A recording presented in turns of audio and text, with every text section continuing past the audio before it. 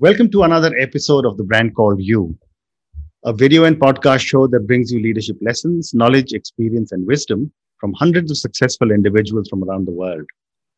Today, I'm privileged to welcome a very accomplished sports person from Kolkata currently, Saurav Ghosal. Saurav, welcome to the show. Hi, thank you so much for having me. Thank you. Saurav is a squash player. He is the first Indian to have won the Drysdale Cup at the British Junior Open. He's been the national champion 13 times and he's an Arjuna Award winner. What an amazing journey you've had, Saurav. Tell me, what would you say are three key milestones in your life or your career? You obviously started this interview off on a very hard question because it's very difficult to kind of pick, three considering the career. Given all the recognitions, but yeah.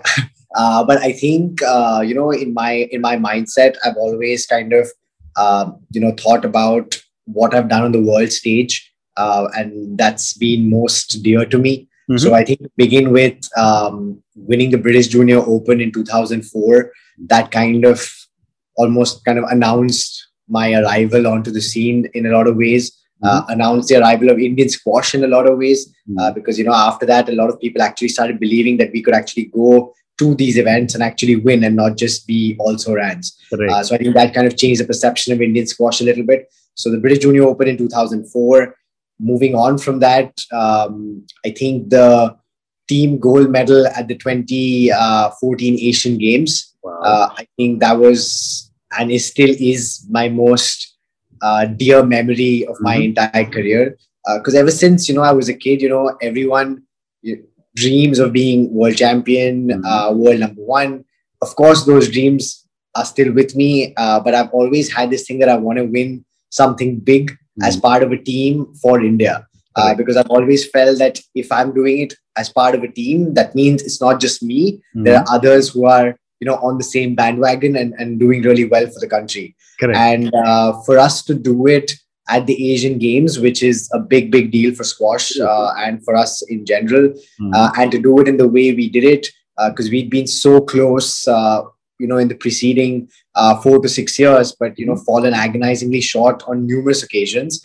But to win that was huge. And then also personally for me to come back from the massive disappointment of the loss in the individual final after being match ball up 4 days before the team final, and to win it and win the gold and win the first historic gold for India was huge. So I think that will always stay with me. No matter what I go on to achieve, that will always stay with me as one of my most cherished memories of my squash career. Finally, making top 10 in the world in 2019. Wow. I think that's something that has always been with me ever since I've been a junior. I've always wanted to break that barrier to make top 10, because I feel like once you made top 10, you're there or thereabouts, and then you can really push on to achieve that almost far-fetched goal of being world number one. Of course, you need to have short-term goals, so it's about getting in the top 8, top 5, and then obviously the world number one. But that top 10 mental barrier is a huge thing. So to kind of do it, and also with the way I did it, I made the quarterfinals of the World Championships for the second time. So it's almost like I kind of earned my place in that group of players. Yes. So I think, if I had to pick three, although it's super hard, but I guess I'd pick those three. You're amazing, absolutely amazing. So Saurav, now let's talk about your squash career. My first question to you is that, you're probably a millennial or maybe younger. Young people like you have all taken to cricket. And when all your contemporaries were playing cricket, what made you select squash? So I used to play cricket as well. I actually trained at the Arjuna Cricket Academy in Calcutta till I was 13 very seriously. I played squash seriously as well at the same time. And how the Indian education system works. I go into class 9 and the pressure of academics gets to you. And it's very difficult to do the academics as well as do sports very seriously. So I kind of had to make a decision at that time as to what I wanted to really pursue. And I remember, the thing that really stood out for me with regards to squash was that I felt the happiest in the day when I was on the squash court, whether I was playing with someone or whether I was playing by myself, I just felt the most excitement to get on there. I Mm, still love cricket. I loved it back then as well.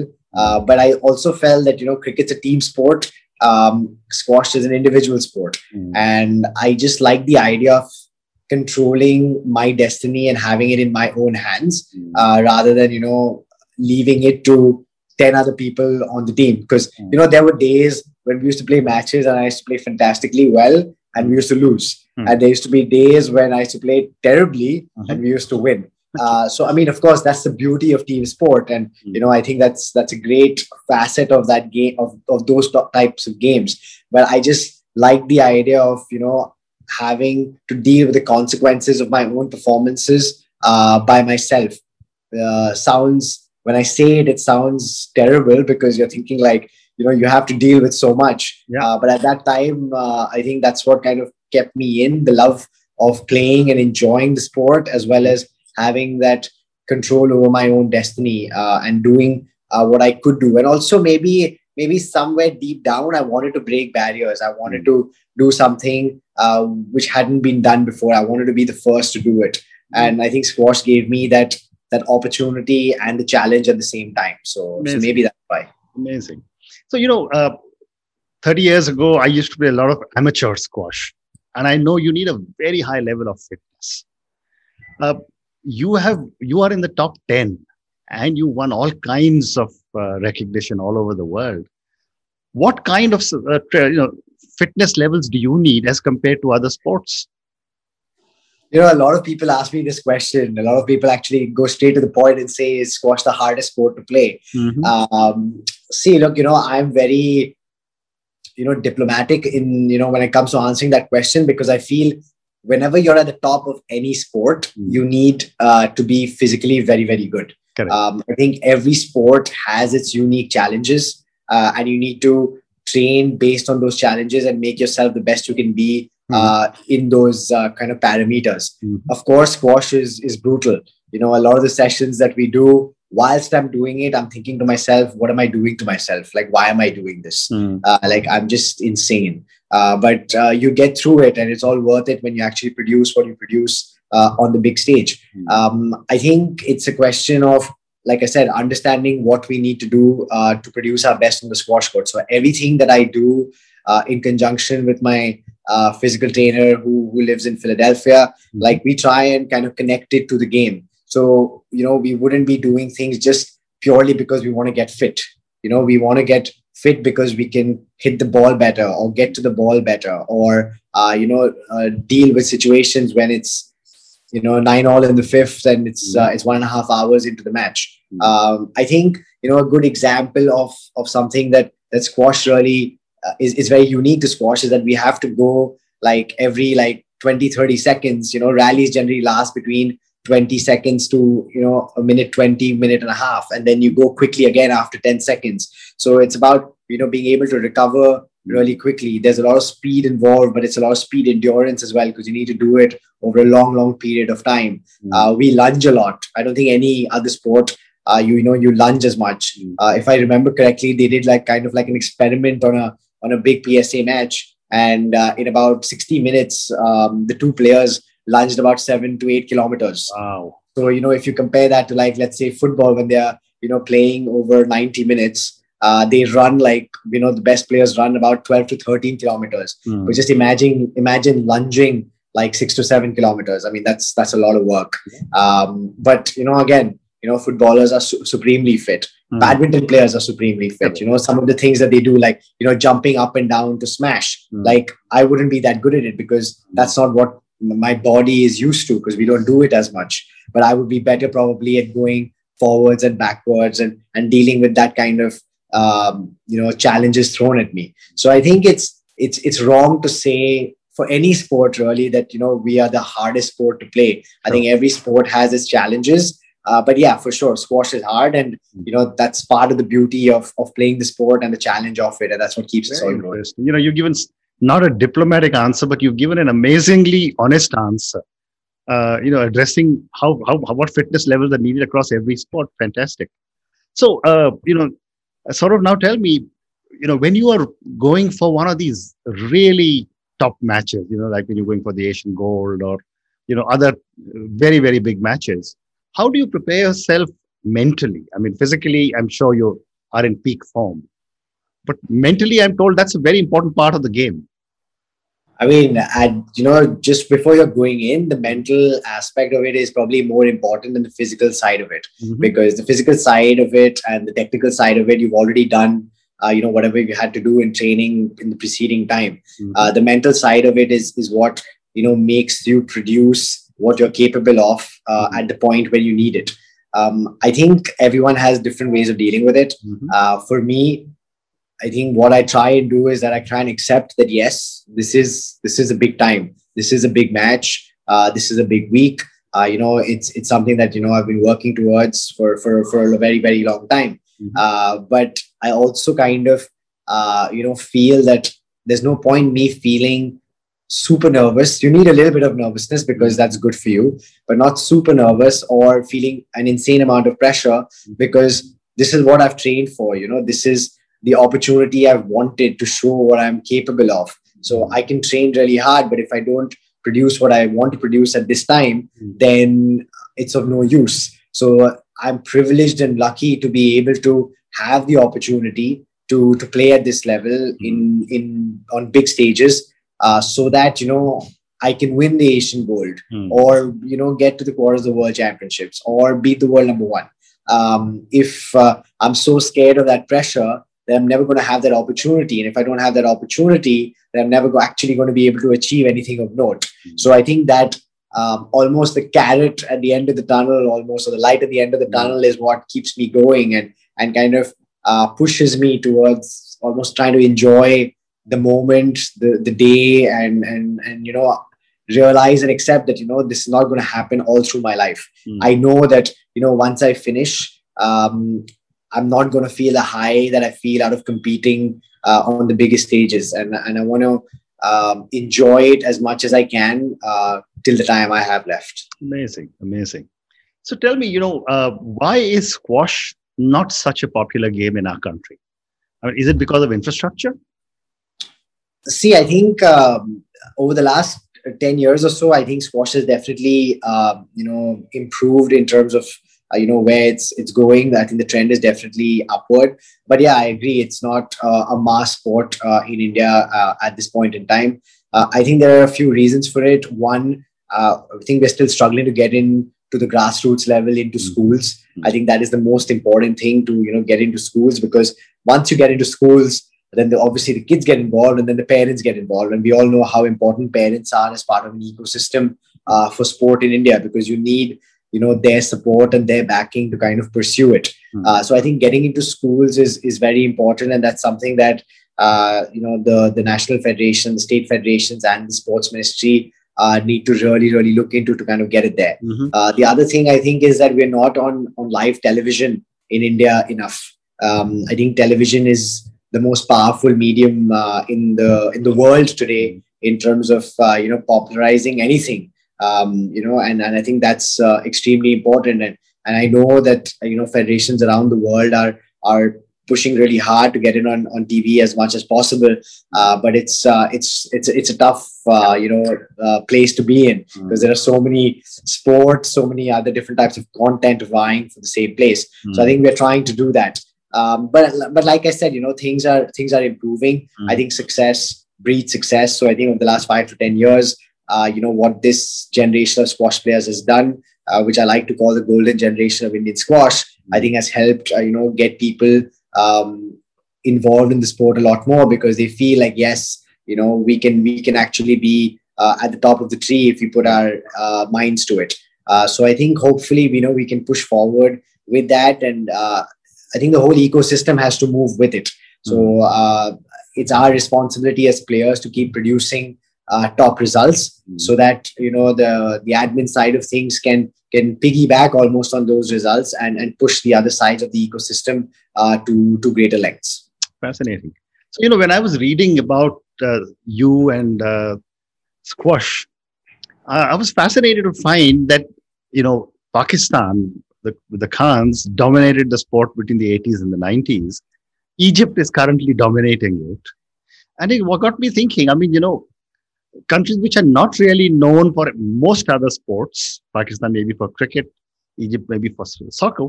What is it that they're doing differently that they're dominating such an intense sport like squash?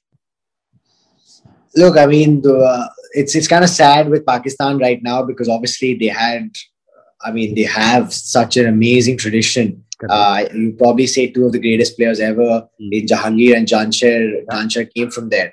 But like in any sport, every country goes through cycles, and they had this unbelievable period of 20, 30 years where they were absolutely dominating everything. And now it's kind of moved on to Egypt, like you mentioned. With Egypt, I think I have a better idea as to why they're doing what they're doing. I think to begin with, it's a question of numbers. The probability of producing champions when you have that many numbers is a lot higher. So just to give you an example, India has a lot of kids playing, and in the junior nationals in India, we have somewhere between 700 to 900 entries every year, which is a lot compared to when I used to play junior nationals. It used to be like 250. So that's where we've improved. But when you compare that to Egypt, when you have a local club event for juniors, you have 900 players. Amazing. So that's just the local club. It's not even the nationals. It's not even like a city tournament. So I think that's where the numbers kind of play their part. Also, they've kind of managed to break through and produce a world champion, a world number one, and kids are watching these top players every single day in training, and sometimes the older kids get on court with them as well, and on a daily basis they kind of get an idea or they understand the benchmark as to how good they need to be world number one or world champion, and that makes a huge difference. You can watch a million videos, but to watch someone live doing what they're doing, not just on court but off court as well, is an impression that you cannot create through video. Also, like there's an interesting story. The current world champion, he's Egyptian, but he's world number 3, and he's a very good friend of mine. Like we got through juniors. His name's Tarek Momin, and I remember we were sharing a room in Switzerland once, like a few years back. This before he was world champion. He was still 3 in the world at that time, and he was telling me, like me being 3 in the world, no one cares about me in Egypt because I'm 3 in Egypt. They're only going to care if I'm number 1, and to be number 1, I have to be world number 1. So it's almost like, that weight of expectation kind of pushes them forward a lot more. And people who can't deal with that expectation obviously fall by the wayside. But if you can deal with that pressure and the burden of that expectation, generally you're going to be so strong to kind of come through a lot of other kind of turmoils in your career that you kind of produce some top performances through your career to be the best player that you can be. And I think that's important in a lot of ways to produce the best. And that's why you see that, countries which have, very good players in the same sport generally keep producing good players as well, because that kind of pushes everyone together. The competition pushes everyone together. Wonderful. So one more question about squash before I move to the next segment. And this is a question that, I'd like to be able to send to a lot of corporates, Right. And my question is, what does it cost to set up a top world-class squash court? I mean, look, I think you have to look at putting together at least a 3 or 4 court complex to really be able to have some sort of a program running, a good level program. In terms of basic infrastructure, when you're taking into account even the building and, you want to put in, especially in India, because it's so warm, you want to put in, an air conditioning system and all of that. I would say a budget of 1 CR would really cut it. Would get you 3 courts? 3 to 4. Yeah. So you would definitely be able to do it in 1 CR with the building and top of the line, really. You can do it for cheaper, but I'm talking about, good ones because you want to produce whatever. And then obviously, there are running costs after that. Infrastructure is one kind of pillar of producing a top level program. I think the other pillar, which is also very important and which we lack, a lot in India is expertise and, the quality of coaches. So I think it's important to kind of look into that, and kind of deal with that in with a lot of care, because expertise is very important to teach the kids at a very young age what they should and shouldn't be doing with every facet of their game. Very interesting. Very interesting. So I'm now going to move to a few questions for you personally. We have time Yeah. for maybe two or three questions. My first question to you is sort of, playing at the highest level, and you are in the top 10 in 2019. I'm assuming 2020 hasn't come out because of COVID. Uh, and, I'm sure, you will keep climbing up. But from the stage at which you are at now, having won so much, having recognized so much, what does success mean to Saurav? So it's interesting, I think about this, and when I'm talking to some kids, I actually talk to them about this as well. Mm, I mean, it kind of ties into also the question as to why I'm still playing at mm, 34. mm, And the two things that really jump out at me when I think about it is, one, I love the high of competing. mm, Competing on the biggest stage is success in itself. mhm, You've earned that right to do what you love doing mm, on the biggest stage the world can offer to you at this point in time. So mm, that is success in itself, and that gives you happiness, mm, and happiness is success. mhm, The other thing is, every now and then, you hit the perfect shot. mm, It doesn't happen every day. mm, It might happen once in the week. It might happen twice in the same session. mm. But when you do hit it, you know it straight away, and that satisfaction of feeling, that you've hit the perfect shot under pressure because you're playing with people, that gives me immense happiness and immense satisfaction. So I think success is tied to happiness. I think if you're not happy with what you're doing, whether you're winning or losing, I think over a period of time it'll break down. I think if you can make sure that whatever you're doing, whether it be the process of getting ready in terms of training for your big event, or actually playing the event and being happy playing that event, Mm, and obviously going on to win, obviously that helps in the happiness quotient. mm, Then I think you've had success, and it's important to always, at least for me, to tie it to happiness, because I know the day I feel like I'm not happy enough doing this, I'm going to stop. fantastic. So happiness is, I think, the most important kind of quotient in terms of measuring success. Very interesting. My next question is that, you keep pushing yourself to achieve more and more. What inspires you? I mean, I don't know, to be honest. I think it's a Mhm, very intrinsic want and need to do more. mhm, Ever since I've been young, India hasn't had the richest tradition in the mhm, sport. I remember when I was young, just starting out on the professional tour. mhm, Everyone used to ask me, can you make top 50? And then I made top 50, and then everyone was like, can you make top 30? And mhm. then I made top 30, and then everyone was like, can you make top 20? And the goalposts keep shifting depending on what you achieve. Correct. But that doesn't take you to those new goalposts. It's Mhm, what you create in your own system. So in a lot of ways, I've tried to create that pressure of expectation for myself, mhm, and that's difficult. It's difficult to kind of keep doing it, year in, year out, day in, day out, to kind of tell yourself that, yeah, okay, I'm 13 in the world. That's not good enough yet. I mhm, want to be 5, or I want mhm. to be 8. Okay. And I think that's in a lot of ways also kept me grounded and Mhm, humble in a lot of ways, because I feel like, yes, okay, I might be Indian number one for however many years, but mhm, when I do retire, people, I don't think, are going to remember how many national titles I won.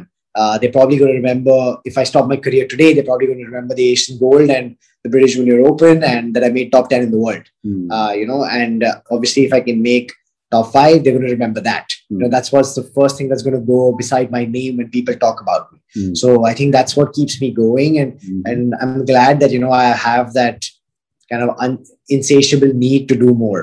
And mhm. I think that's very important with anyone who wants to be a super high achiever.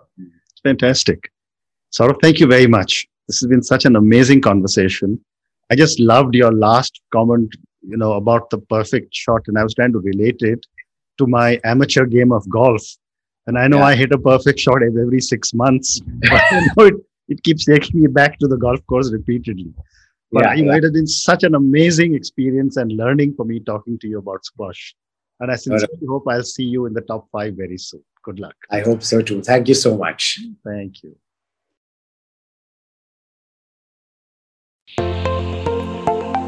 Thank you for listening to the Brand Called You videocast and podcast, a platform that brings you knowledge, experience, and wisdom of hundreds of successful individuals from around the world. Do visit our website www.tbcy.in to watch and listen to the stories of many more individuals.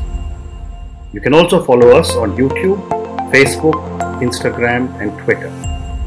Just search for the Brand Called You.